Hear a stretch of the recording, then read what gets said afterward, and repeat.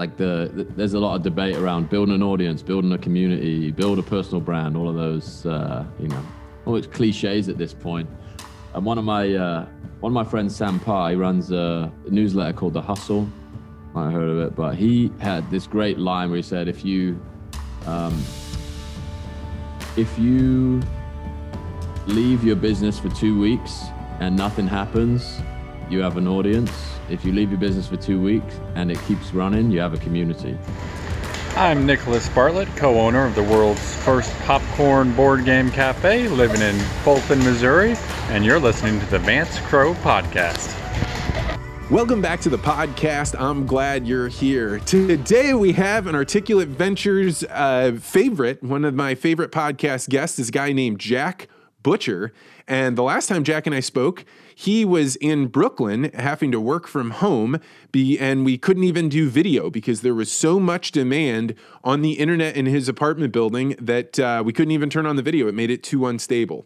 Now, for people that don't know Jack Butcher, he runs a fantastic Twitter feed called Visualize Value, where he takes old Stoic quotes and puts them to artwork and makes these beautiful, simple, I don't even know how to describe them, pieces of beautiful art.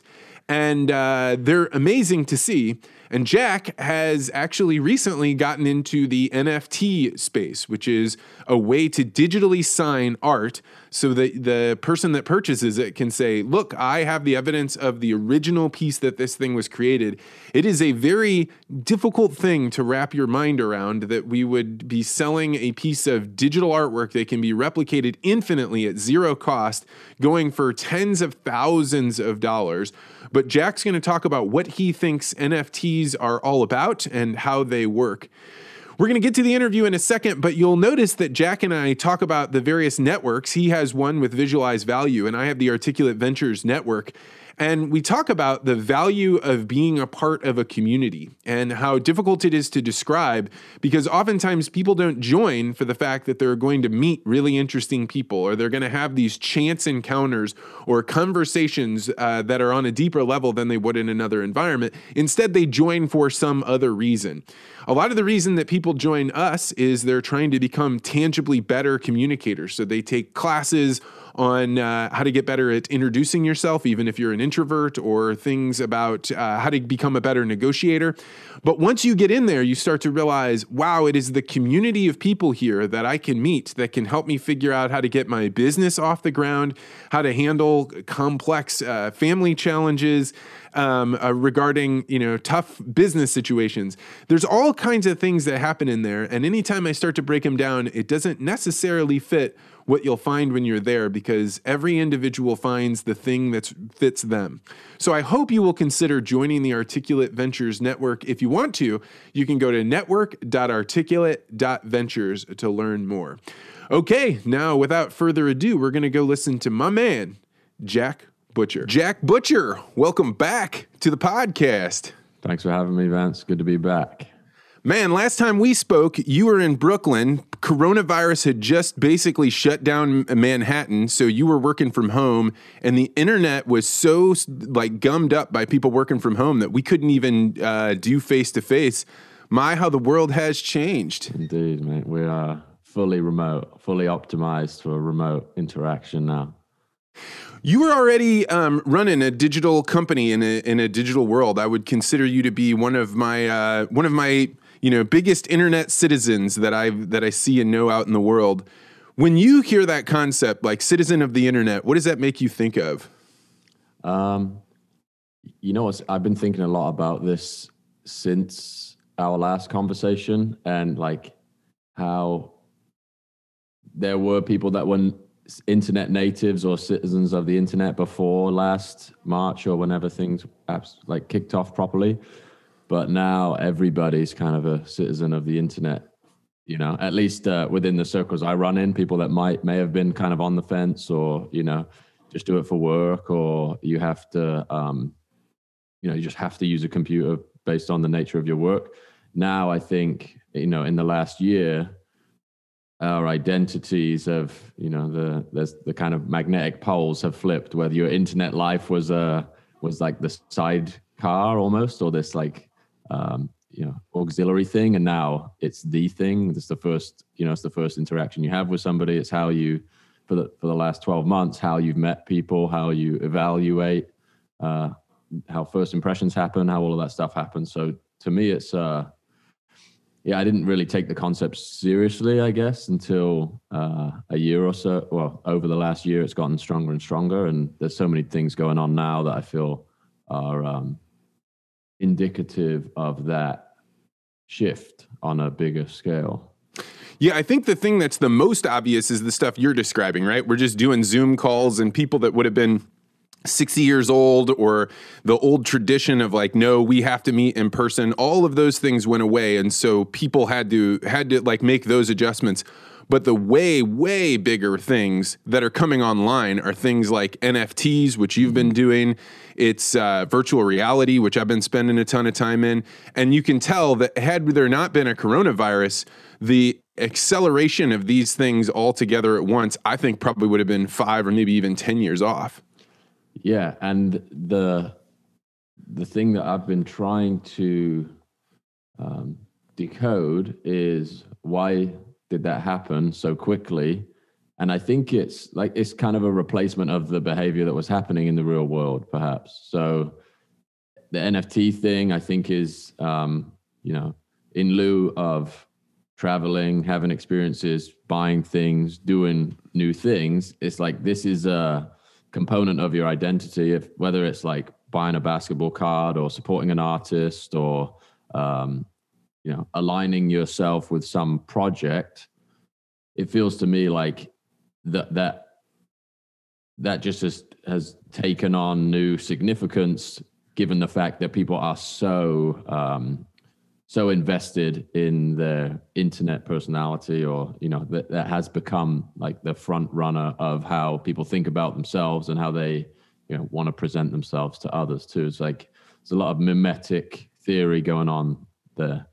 Yeah, it's funny about the people that would have spent hundreds or thousands of dollars on the costume that they wear to work, right? Like, I know what costume I need to wear in order to fit in this office building. And if it's a WeWork kind of situation, maybe it's a really nice t-shirt and a pair of good fitting jeans.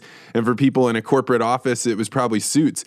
But like, you now have that money, and do you put it into buying a new camera and getting a big setup, or doing the things to your office?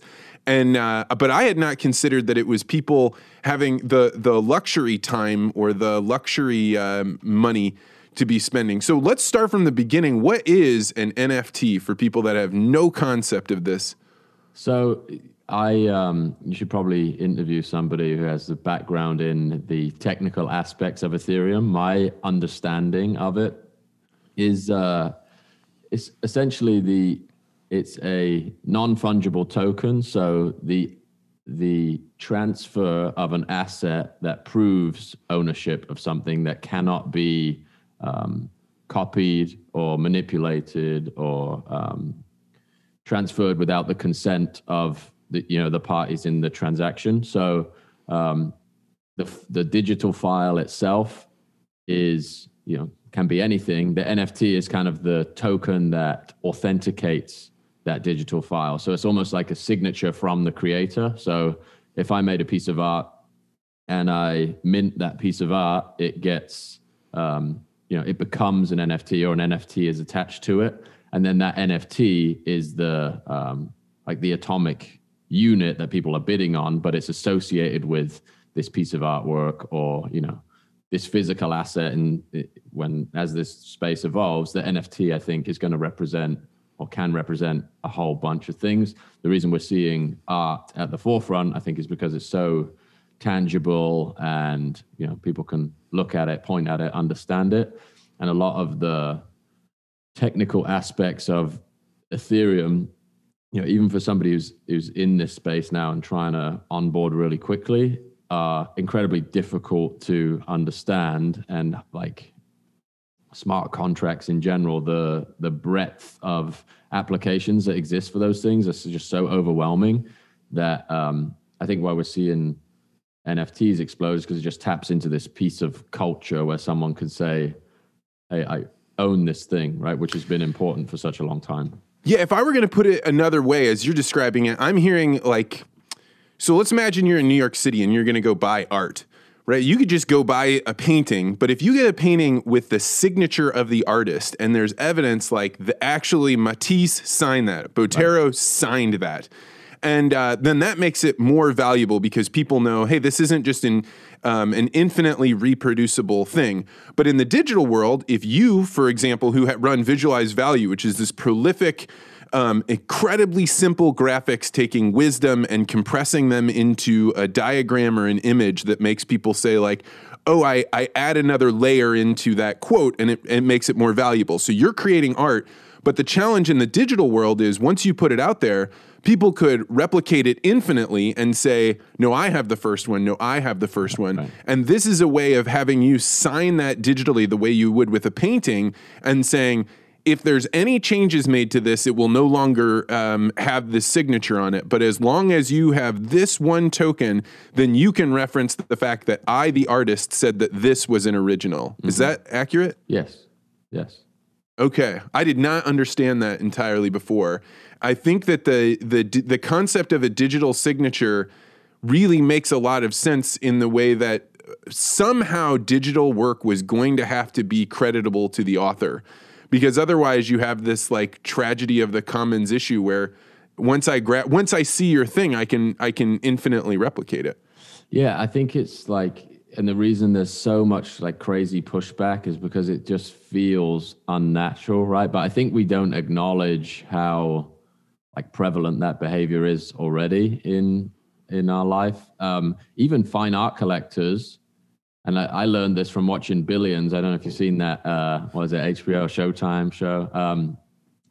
But these guys are collecting masterpieces and they have them stored in a vault in the Swiss Alps somewhere, and then they have the perfect replica displayed in the home in some cases. So I've also heard stories about people that have jewelry, so they'll buy like De Beers diamonds, and when they're out on the street they have the perfect replica made of moissanite or something. So there's this interesting difference between like the value in these things, I think, is your relationship to the thing, not necessarily the thing, if that makes sense. You can, with an NFT or a digital file, you can clone it 100,000 times and put it everywhere.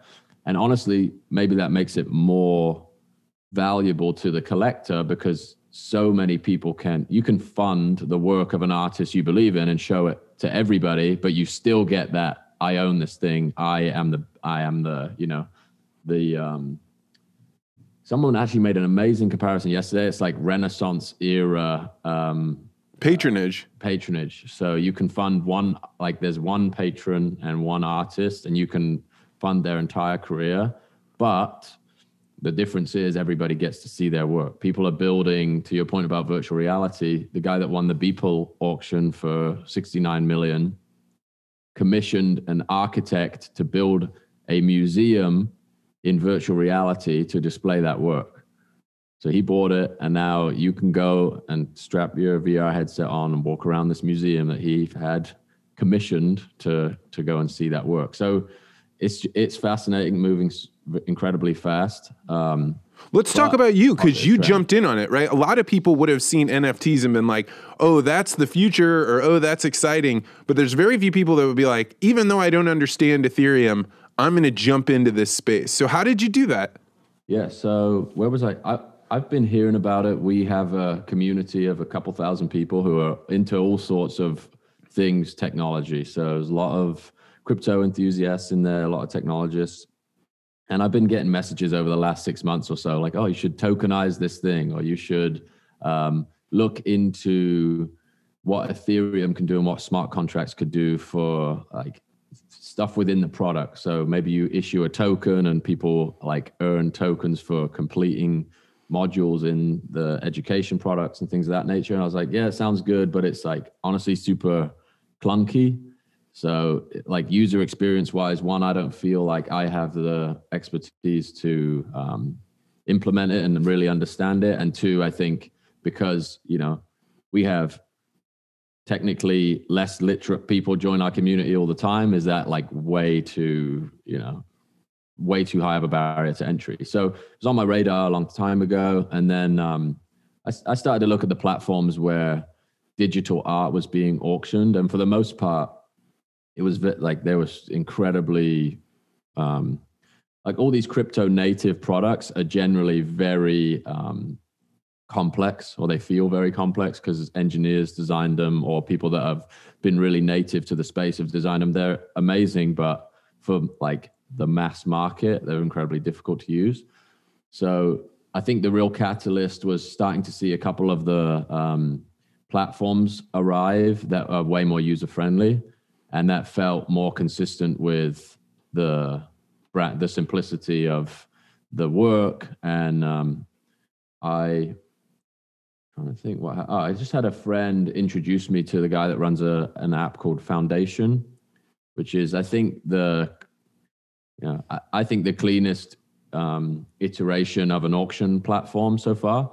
And I just thought, I'll throw something up that I'd already made, and we'll see how it goes. And I think the audience that had been... To put that up, you're saying I took a piece of art that I'd created and I put it up for auction with these guys that run a group called Foundation.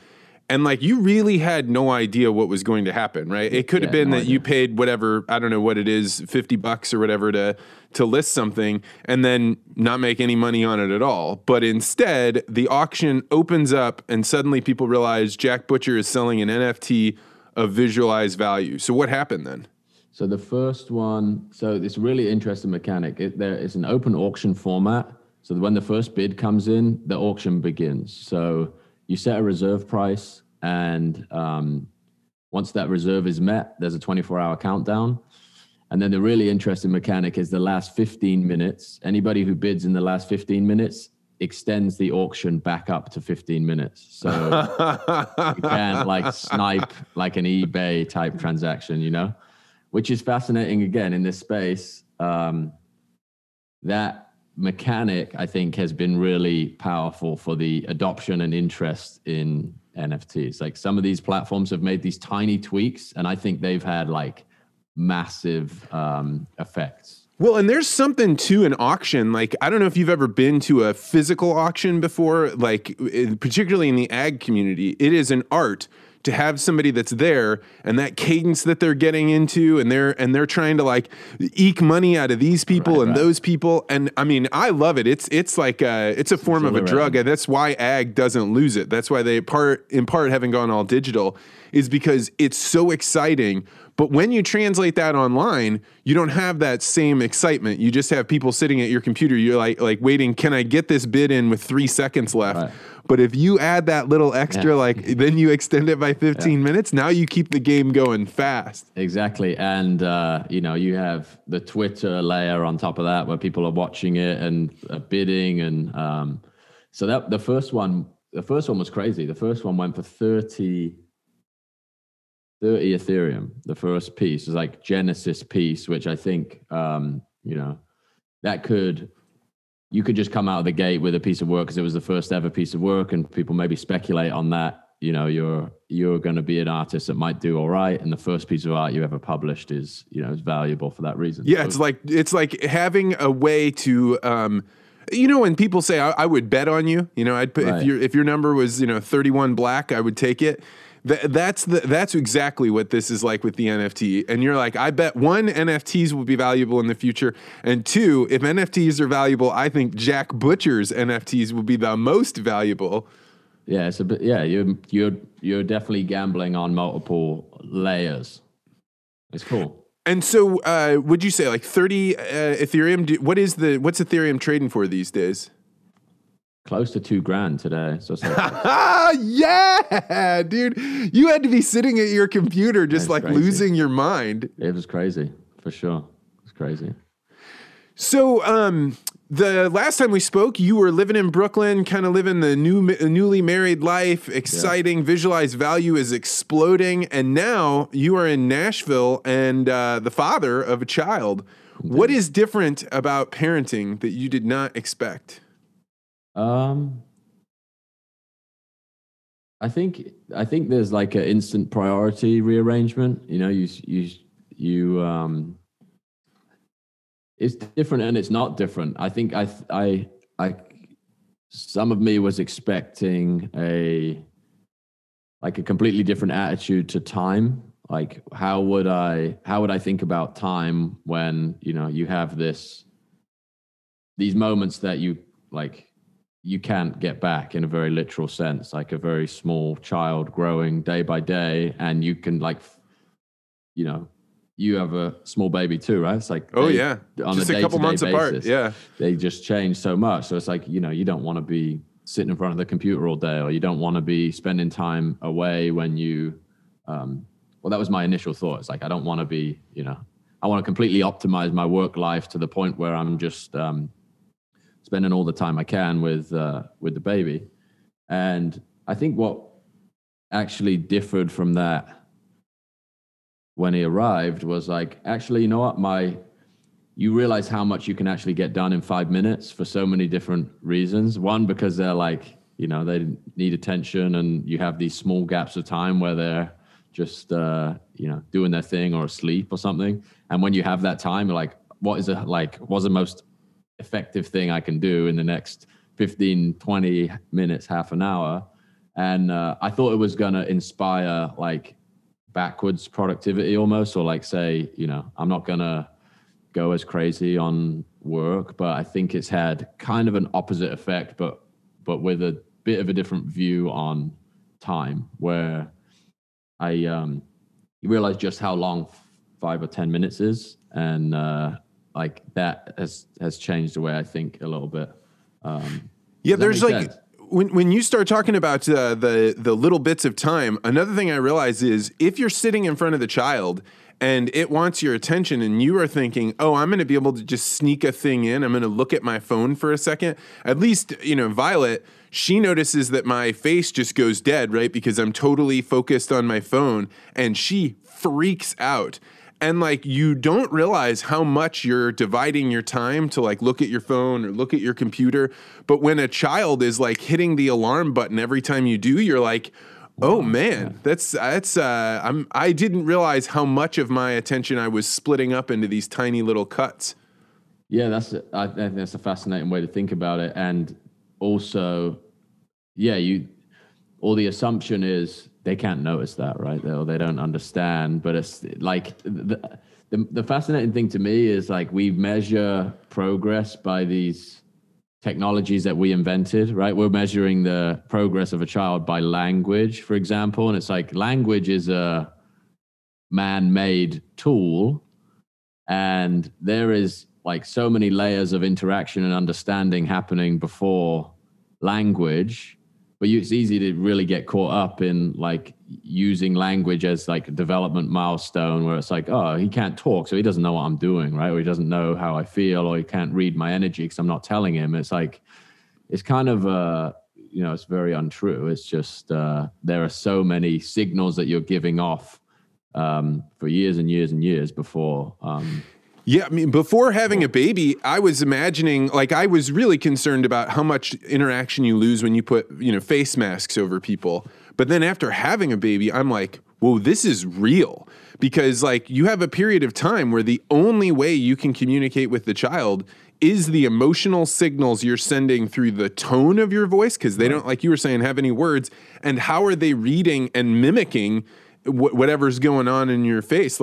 It made me be Peter Thiel talks a lot about Rene Girard and his concepts, mimetic desire. Yeah. And it made me be Rene Girard knew more about child psychology or the way humans think than anyone else. He's Jungian in my level of how right he was about how humans communicate. Yeah. Fascinating. And I'm actually, I'll send you a link to it. I don't know if I can talk about it, but had a conversation with someone who's writing a book about Rene Girard at the moment, and so much of this is converging with everything that's NFTs. You can layer Rene Girard's ideas over NFTs. Having a baby, you can layer that. It's just so prophetically constructed that it fits every sort of human experience. It's fascinating.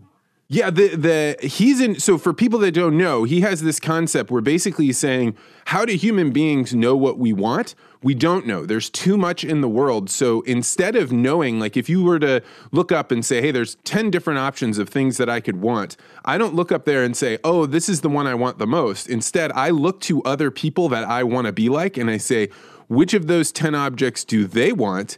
Okay, if they want that, then if I go get that, then I can figure out my way in the hierarchy. And he calls it mimetic desire.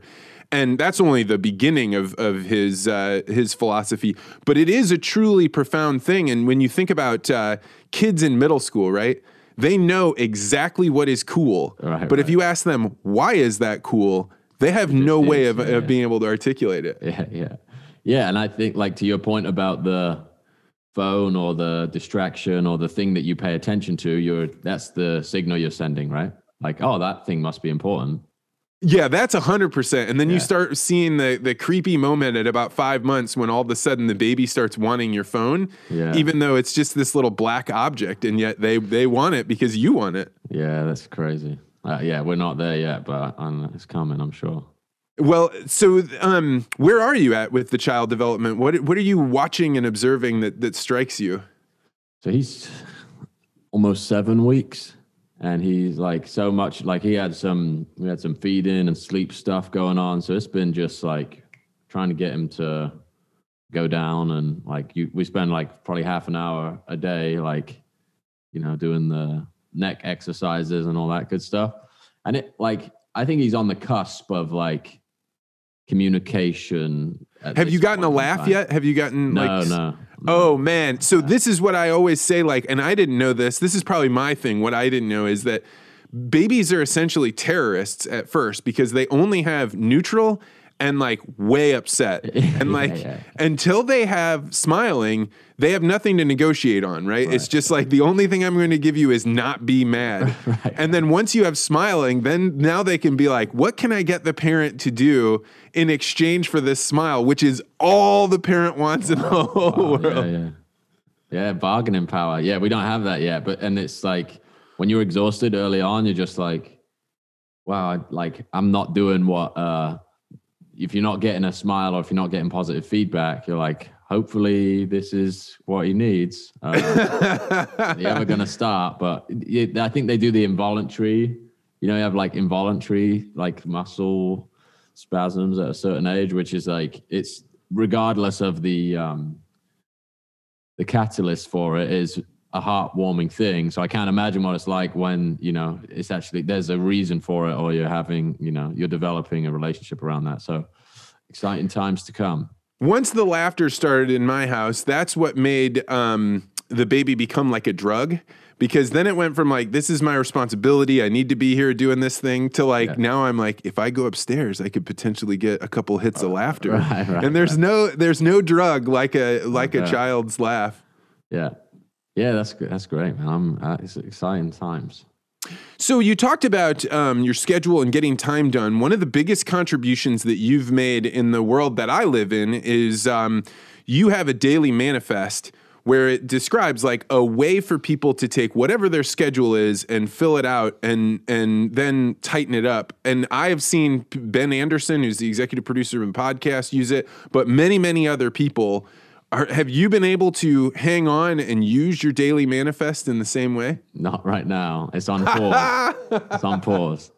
So yeah, like I said, we had some feeding stuff going on, some sleep stuff going on. So it's used in retrospect at this point, like what happened today, what got done, as opposed to planning forward.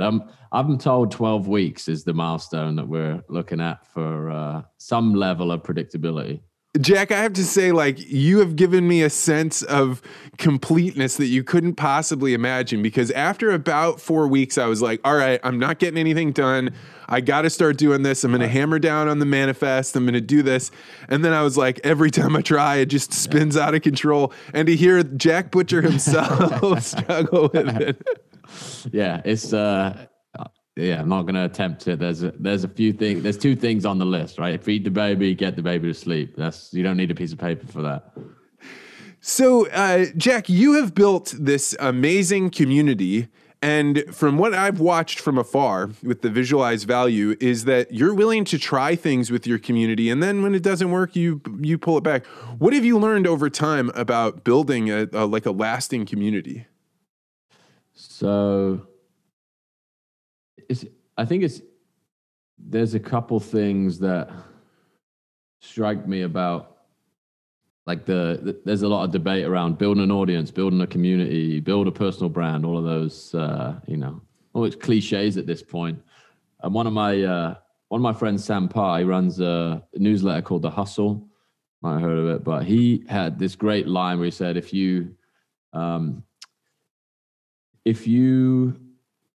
leave your business for 2 weeks and nothing happens, you have an audience. If you leave your business for 2 weeks and it keeps running, you have a community. So essentially the idea of you play a role, but almost like an architectural role rather than a performative role where you show up every day and X, Y, and Z happens. So I think where you actually get longevity and like a massive amount of value generated is trying to like increase the connections within the network. So I think that's how a community grows. And the thing that I've learned over time is visualized value. I think, and again, this is just realized in retrospect, not a lot of this was strategic to begin with, but your ability to like consistently publish along a theme or to just be, actually, that's not accurate. I think I'm putting the ideas out into the world that I resonate with. So I'm like curating a worldview almost by here's like 500 things that I believe to be true. And over time, I think the fidelity of that worldview just like attracts people with similar beliefs and desires. And there's a lot of mimetic theory going on there as well. And that ability to have an asset, I think that represents that, brings the right type of people into your community. And then like 1 + 1 = 3 in a lot of those scenarios. So like two people that never would have been connected before, both value, let's say 60% of the things that Visualize Value puts out, you put them together, and then that connection like increases the value of the network. So a lot of the stuff that we've been trying recently is, less of a broadcast thing and more of a, how do you facilitate interaction among people? Because, there's the stuff that goes out on the front end is, it doesn't differ massively from what exists behind the doors, right? It's more of an environment that contains people that think like you do, or are gonna, want to think like you do and challenge the way you think to get there. So I think over time, I've just realized more and more that connecting people within the community is just a massively valuable thing. And, it's way more relational than transactional. And that's where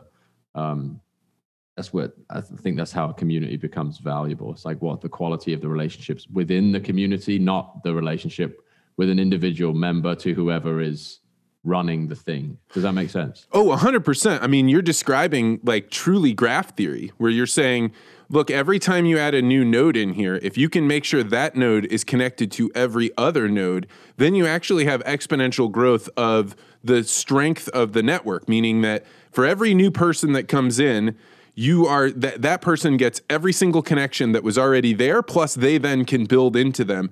And you see that once you start doing that, it's like the density gets heavier, and so your gravity well grows because it actually pulls down into that kind of space, and then more people can come into it. There's more things get built out of it, so then people can catch. As they're flying by, they may catch somebody on the outside and then say, oh, the deeper I go, the more connections, the more interesting things I see. I 100% understand what you're saying. Awesome. Yeah. And it's easy to gloss over that in the beginning because it just feels, especially when it's smaller, but like bringing things in that make that happen has been super powerful. Like one of the very tactical or tangible things that there's one member in the community that facilitates meetups between people. So they will reach out to people, be like, oh, you should meet this person, or, you know, there's a gap in your experience that this person has, or you're interested in going into this world, you should talk to this person. And it seems like a small thing, but I think the compounding nature of, I think graph theory is, I'm going to have to do a little bit more reading on that, but the density and the quality of the connections in the network, it really does compound quickly once you have a behavior like that in place. And I think relationships are really that's how you build an advantage in any area, right? It's like who you're connected to. So I run a network called the Articulate Ventures Network, and this is for people that are like, I have ideas that are kind of up the graph. They're thought of by a few people, but not everybody agrees with them. But I want a place where I can articulate them, and not that people will agree with me. Like, this is an environment where people are saying, I will disagree with you, but respectfully, which I think in a lot of ways people don't have this. Yeah. And one of the things that we started doing was what we called amateur hour. Like, so what is a thing that you learned, not because it's your profession, but because you loved it? So we had a guy come on that did ham radio. We had the Ring brothers, who I know at least one of them's in your network, did a whole thing on how do you actually butcher a cow. So they're taking photographs of skinning it, and we're doing one on epistemology. And what I didn't expect to come out of this is then you give each new person in the network a chance to be like, hey, this is what I know about, this is what I like. And the number of people that then can come up and talk with them fluently about a thing that they know more deeply, it just, you watch how this single thing probably created more interconnections in the network than any other thing that we had done. And it was just saying like, hey, it's your turn. You take the marker and start showing what's going on here. Yeah. Totally agree. And I find that that's what goes on in your network, because people in your Slack channel, like, share things, right? They're like, hey, this is what I was working on, give me feedback. And I think that was one of the things that made people find value in knowing each other as opposed to just knowing Jack. Agreed. Yeah. And I think there's only so much one person can, well, if your primary function is to make the network valuable, identifying the thing that you do that does that best, I think it's almost a recruiting, my role is a recruiting role. So how do you go out and make things that speak to the types of people that are going to make the network more valuable? So you can almost divorce those things into two camps. Like, this is like material to produce connections to people to bring them in, and then like engineering activities and things that are going to connect people internally as kind of the secondary piece of that. And people in the community learn to kind of do that by themselves. Like, we had a baby 6 weeks ago. We were almost off the face of the earth, honestly, for a month at least. And there's a bunch of activity, people taking on responsibilities and putting on meetups and just staying in touch. So it's kind of an unstoppable thing if you can get that, if you can get that critical mass of connection between members. So talk about times when you figured out things you thought the network was going to go do well, and then it was like, that didn't work. Yeah, what have we got there? I think honestly, the scheduled stuff is difficult to maintain momentum on. So you come out of the gate. We did office hours every week since we began. First one, huge amount of attendance. Second one, a little bit less attendance. Third one, a little bit less attendance. So there's like this, I think, trying to like fight against the like internet entropy almost, is like the scheduled nature of the community has gotten less and less utilized, I guess. I think like as a like product builder, you want to make sure people feel as though the value is consistent, right? If you're paying a subscription for something, I want new content. I want new stuff. I want to, make sure that, what I'm paying for is funding some like optionality for me in the future. But what I've noticed is like people buy that, but what they really get, the value is kind of indescribable, or it's very difficult to quantify the things that really people really get value from, which is a relationship or one conversation or one introduction, which, you know, far outweighs the, you know, 100 pieces of content that exist in the archive there and can take your life in a totally different direction. Both are valuable, I think, but it's hard to pull out of that too once you've promised it. So it's like, oh, we're going to do these weekly things, but hey, if 20 people show up, it's better that we, you know, put our energy elsewhere. We're better off like going out and doing this publicly and getting more people into the community so you can build relationships with those people. And that was kind of a hard Band-Aid to rip off, but starting to realize that just access to a community of people is the value, as opposed to continually pushing content into that network, if that makes sense. Oh, 100%. And I mean, like, in effect, like when people first find you, they get that that kind of experience of euphoria, like, oh my gosh, look at all these things I'm learning, look at all this stuff. But once they learn the general idea, they can still extract value out of each independent thing that you put in. But the big exhilaration from I'm now discovering a new way to look at it. It's very few books that you want to read, you know, 10 times. Yes. But it's not that you want to throw it out. Like, you want it to be good. But if that book then connects you with a bunch of people that are like, I also really liked this book and found value out of it.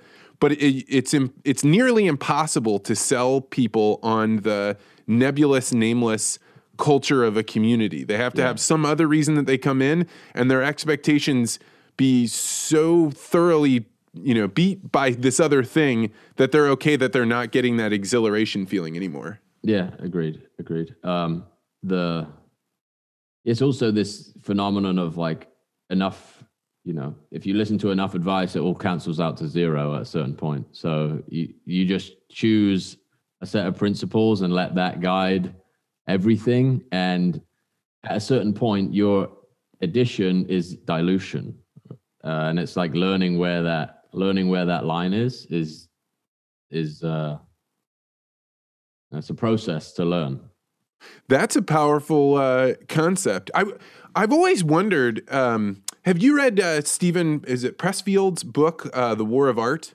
I get told to read it all the time. I haven't read it yet. It's on my list. So in that book, he has this concept called the voice of resistance, which is like, you know, once you hear it, you totally know it. It's like, you know, when you're going out to jog, right? You decide like, hey, I'm going to develop a new habit.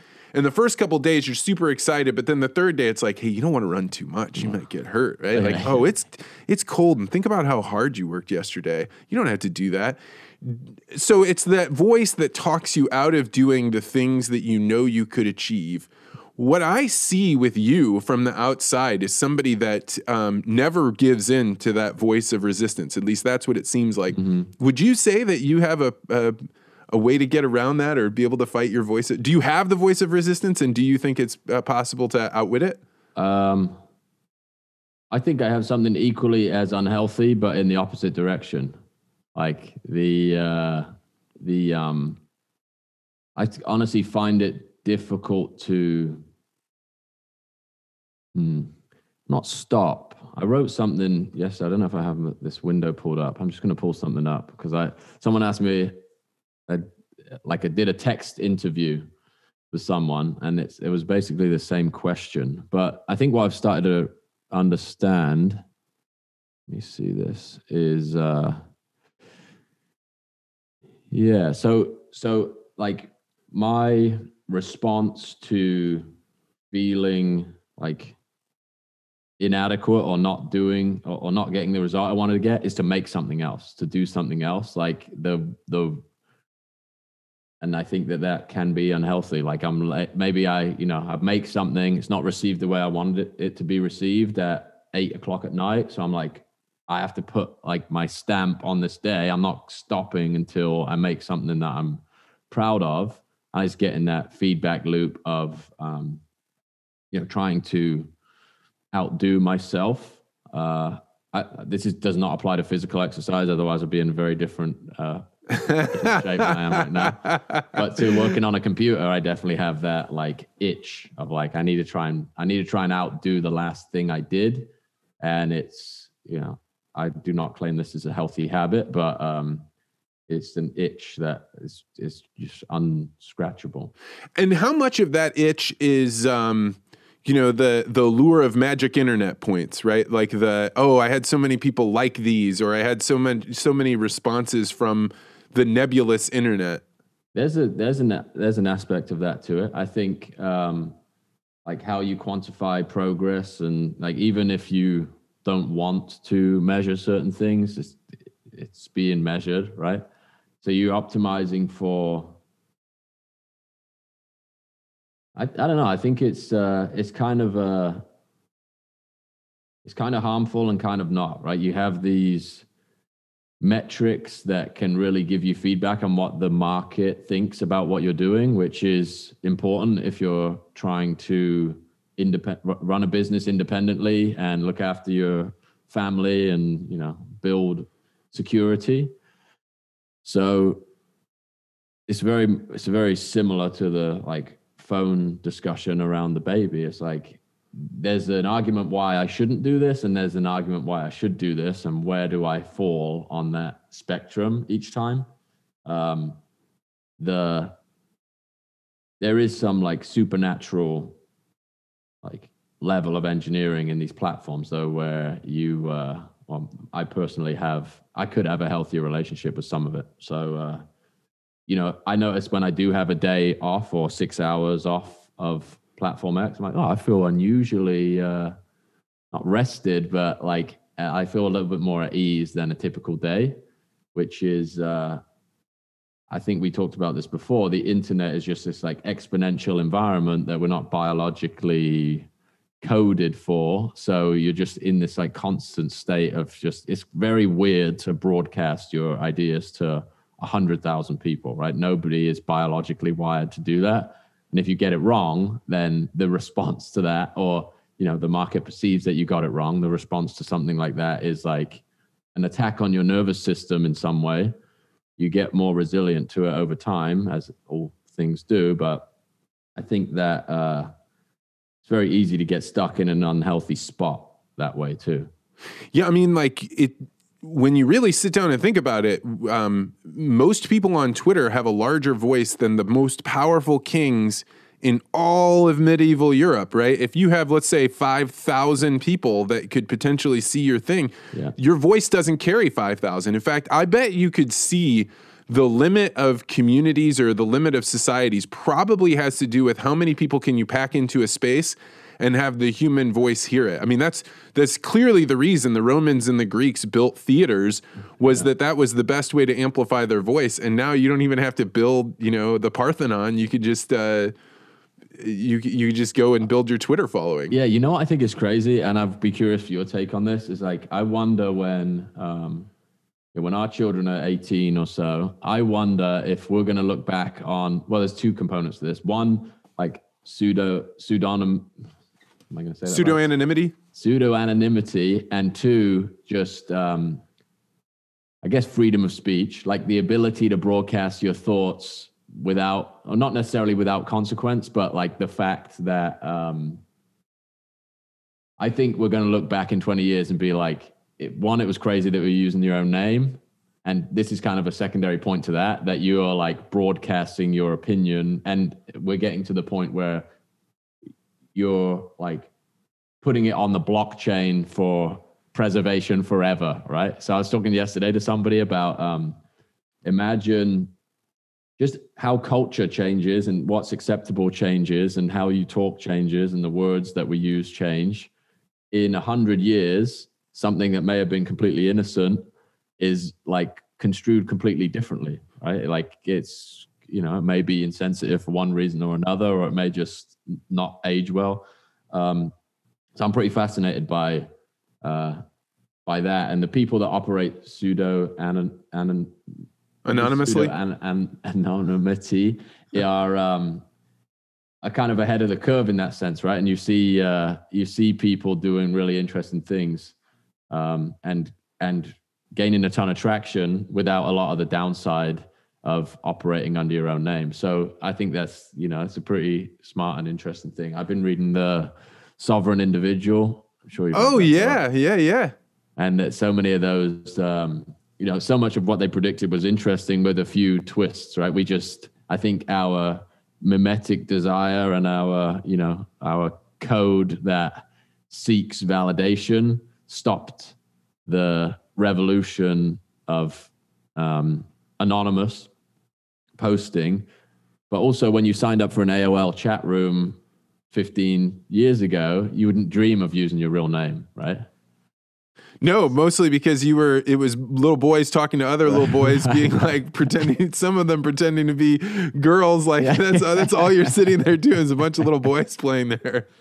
Yeah. So we've come full circle almost. Like we don't trust the internet. We don't put our real names on the internet to like everybody puts everything on the internet and then back to, hey, remember when we used to like put our names on the internet? That was crazy.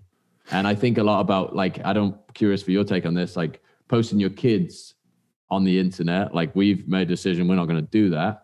And there's like stuff going on in Europe where people are like suing their parents for documenting, 15 years of their life without their consent on the internet. So just crazy implications. I don't know. I'm totally with you on that. Like we have one photograph of Violet that we put on Facebook for like friends. And almost the moment I did it, I regretted it. Like I was like, there's something to be celebrated, like Ann and I's wedding, right? Then like everybody that was friends with me and friends with her now knows like, oh, these two people are married. But with the baby, it's in a way putting their DNA up there, right? It's like, you've just put their facial structure up there. And I don't think you can prevent it because it's not like you can jump in front of other people taking photographs of your baby. But I think you're probably right that in the future we will have software that says if this child's not over 18, we're going to automatically blur their faces so that way they have anonymity. Something like that is going to happen because these poor kids that their parents are getting magic internet points off of putting thousands of their photographs on there. To me, I'm always like, "Ooh, you are taking a gamble on something you don't understand." Agreed. Yeah, no, just having like intentionally used the internet to grow a business in the last couple of years, it really changes I think it changes your relationship to your internet identity. Like when I was in college or, school or whatever, it's just like, you just have it to stay in touch with your friends, like organize going out for a beer on a Friday night. It's like, I could not care less about what's posted up there or just did not even cross my mind. But now we've crossed we crossed the bridge and it's fallen down into the ravine behind us. It's like, this is you now. Like, make sure that you act, I always kind of wondered about like you're in a unique position to be able to talk about this because you went from being a guy that helps brands, which means your creative work stood behind a giant corporation. And in fact, if Jack Butcher shows up in the back, it'd be like you photobombed your own work. Right. Whereas Visualize Value is not inextricably linked, but definitely people associate the two. Jack Butcher in his white t-shirt with his scruffy face and Visualize Value. And you became a celebrity in a way, or at least asymmetrical information where a lot of people knew you and you didn't know those people. And that had to change how you viewed being a citizen of the internet. It's weird, man. Like I've walked around the park in Nashville and it's like, oh, I know Visualize Value. Like people stop you on the street. It's like, that is weird. That gets weird. I'm sure a lot of people talk about this. David Perel, right? Oh, yeah, sure. Yeah. So he talks about this idea of niche fame. So it's like, if you can stay in this world where, you're a subject matter expert or whatever, and it's like people who just love the project you're working on know you, that is like an acceptable level of fame in inverted commas. But as soon as traditional fame and celebrity is like a horrible way to live, right? You can't go to Whole Foods, like people are taking pictures of you and stuff like that. So like, I don't think there's any danger of crossing that line, making graphics on the internet. Like if you go on a reality TV show or something of that nature. It's like, it's such an asymmetric thing, right? You're betting. I'm just not of a headspace that would take that risk where it's like, I'm going to be known for X for the rest of my life if it isn't inextricably linked with, or isn't, if I'm in control of the narrative, I guess is a different way to think about it. It's like visualized value, I control what that stands for, and I'm like, I'll put my name on it, versus, being so famous that people speculate about your behavior and yeah, it almost comes full circle with the NFT, right? Like when you become a celebrity, the reason that so many people get invested in that is other people make money off of your brand, right? They mix their brand with your brand and all of these things, and it becomes this weird ecosystem. And I think you're right. I think there was a time when we were growing up, to be Mr. T level famous or, Rocky or any of these things seemed really good from afar because there were gatekeepers. But if every single person has that camera to be like, I can make social benefit from grabbing photographs of you, then all of a sudden you get into this weird fishbowl where everywhere you go, the world is warped around you because people can derive value from having seen you. But the niche fame doesn't have that effect, right? It allows you to meet people that are interested in the things you're interested in without having to pay the tragedy of the commons toll kind of idea. I mean, that would, ideally that's the case. Yeah. And I think it's one of these subconscious things that we strive for, acceptance and validation. It's like, I want to be valuable, but there are layers beneath that that I think are driven by some deeper human thing, right? Everybody wants to be heard. And if you have a tool that can carry your voice to millions of people, then, I think that just accelerates the behavior, and can incentivize the wrong stuff too. I read about, there's this great Twitter profile I follow, and this guy's like, I make YouTube videos because I love, playing guitar and just messing about and putting my stuff out there. And I look at the YouTube analytics, and all they want me to do is make productivity videos. It's like, hey, you should make videos against this keyword, right? If you want to monetize your stuff and make more money. So there's this like pull of like commercial incentives that get people to do things that they otherwise wouldn't do or aren't interested in. And I think that is kind of the foundation of unhappiness, right? Is when there's this incentive pulling you in a direction that you didn't want to be pulled in.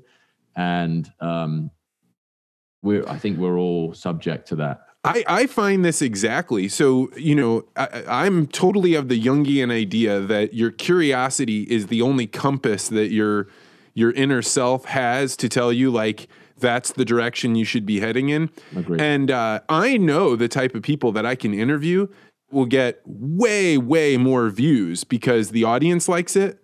But I find that, like, I'm bored is not maybe a fair way to say it, but I'm certainly not, my curiosity is not like ping. Right. And it's really hard because then you've got to have this like, well, I can't just run around and only follow my curiosity because the financial benefit isn't there. But if I only do this, then I might as well be in jail because like, I'm having to do something that's completely boring, and that's the problem with jail, right? It's there's no new information coming in, and that to me is the fastest path to depression that I can find. Yeah, agreed. And I feel incredibly fortunate that Visualize Value turned out the way it did. It was like an outlet for expression and curiosity, and the internet made it possible to, commercialize that in a sense, or use it as a vehicle to meet people.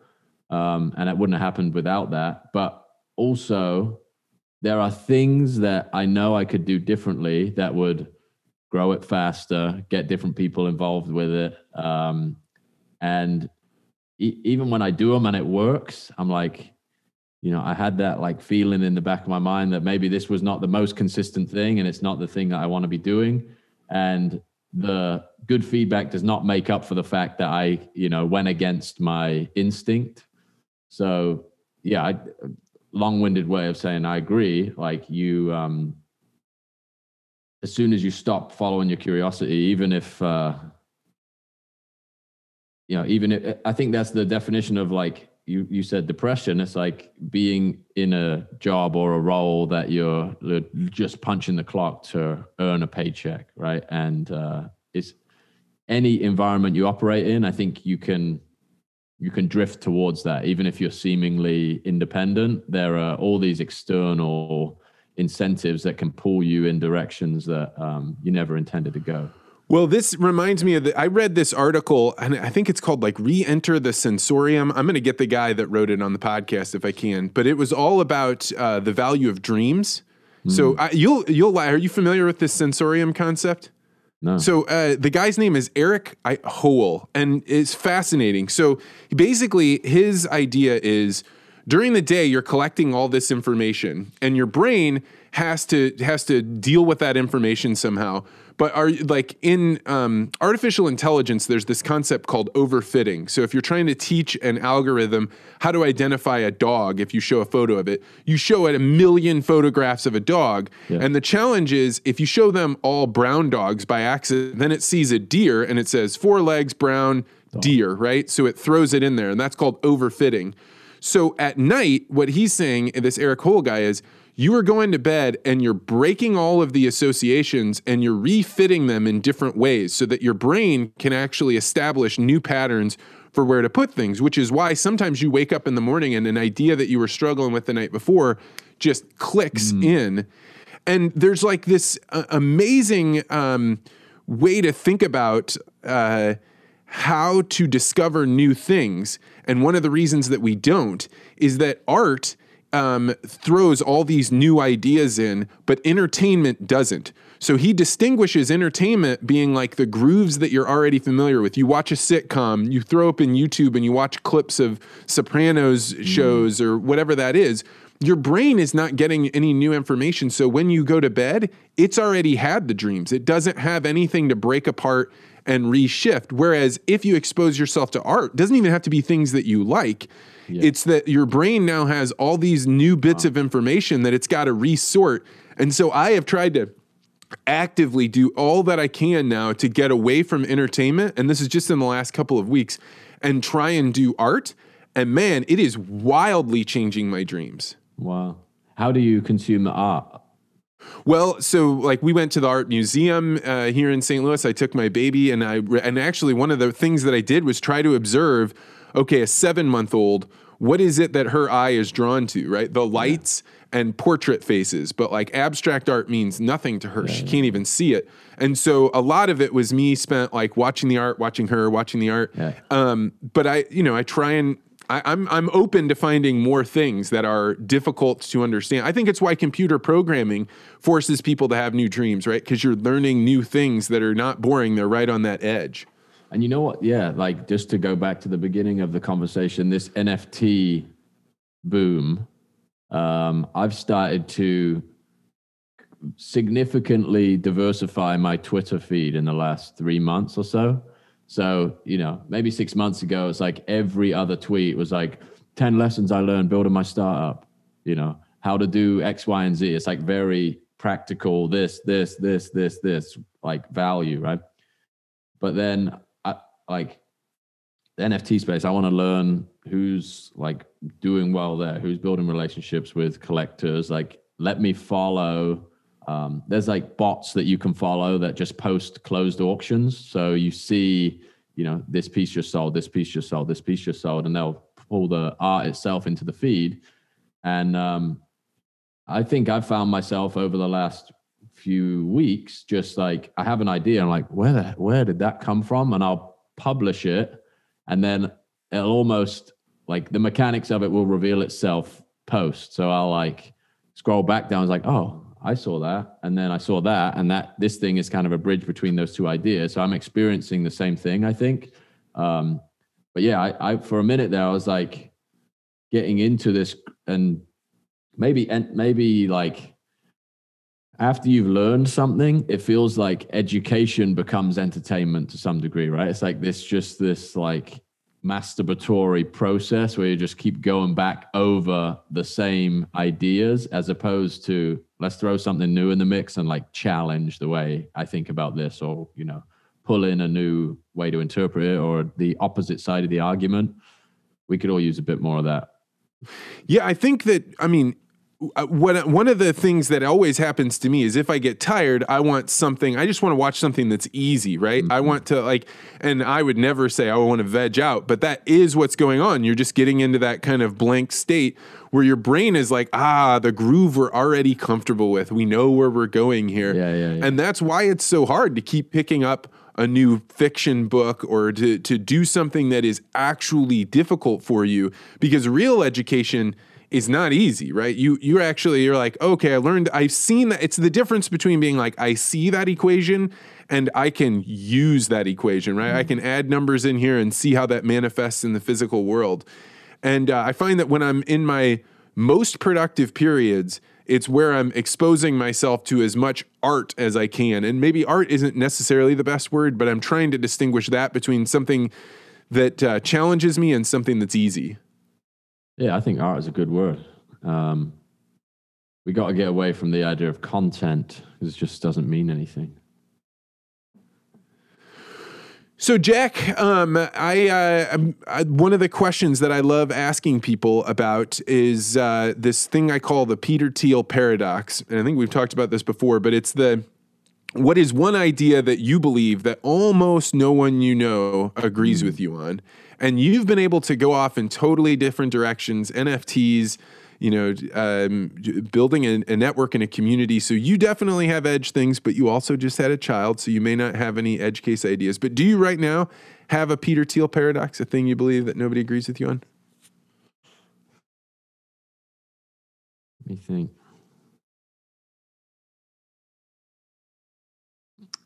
I think this is going to be super niche, so I don't know if it's... you could maybe let me know if this is like not going to be valuable to your audience, but this idea of the creator economy, how much do you talk about that? No, none. Go ahead. So I think there's something interesting about what's happening with NFTs and like the monetization of creativity directly. But I also think there's this crazy power law structure where you're going to see, and this is not specific to NFTs. I think it's the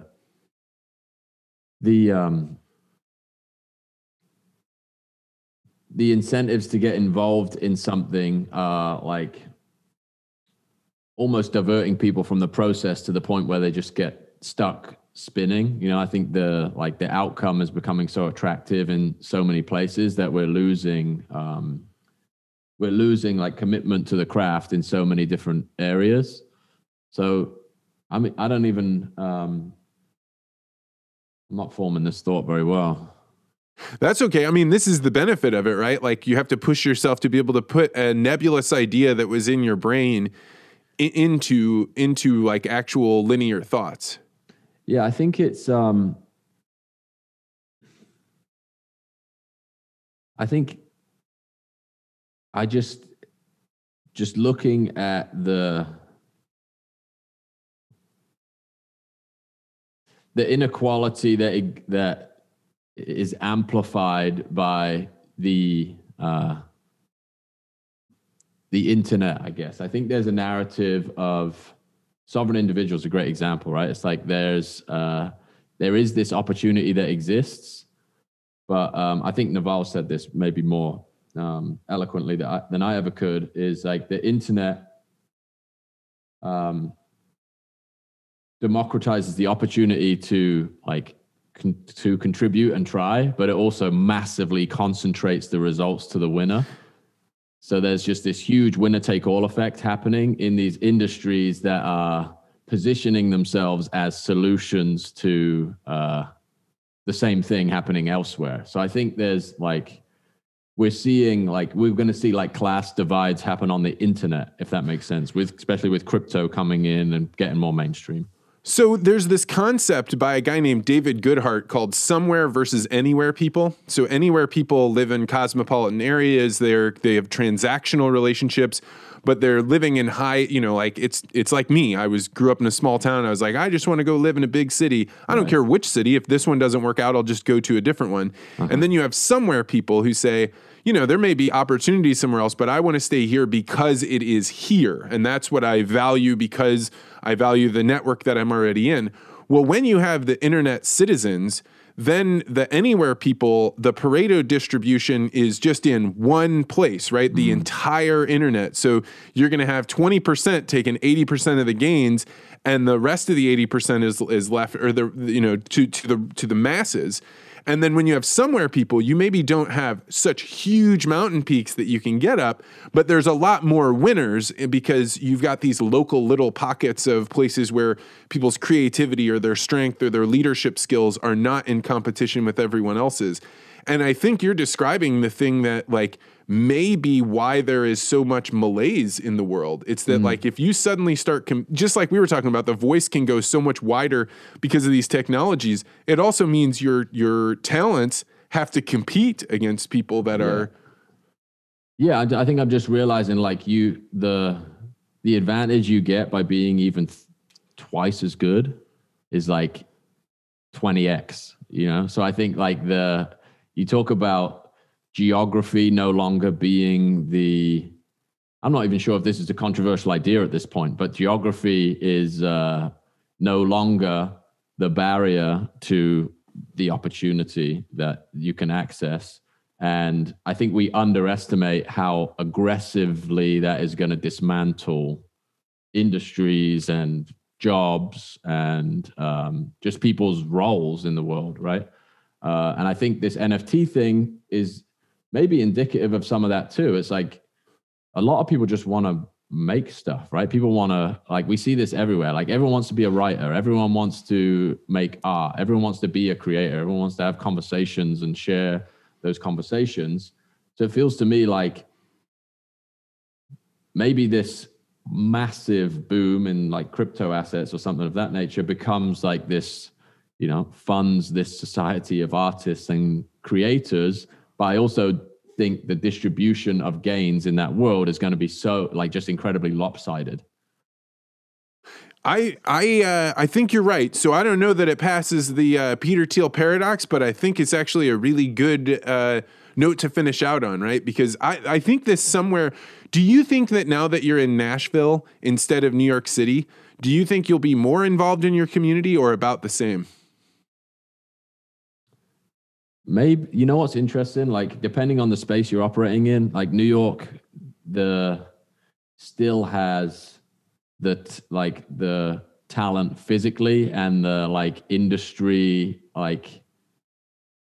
it has the gravity to pull people that are doing big things to it still. So I think there is a trade-off that you make in a smaller city, at least now. Maybe in a couple of years' time that won't be true, but LA, New York, Miami, you're seeing a bunch of that, still has the physical presence of, people who doing big things. And I'm just building my network down here.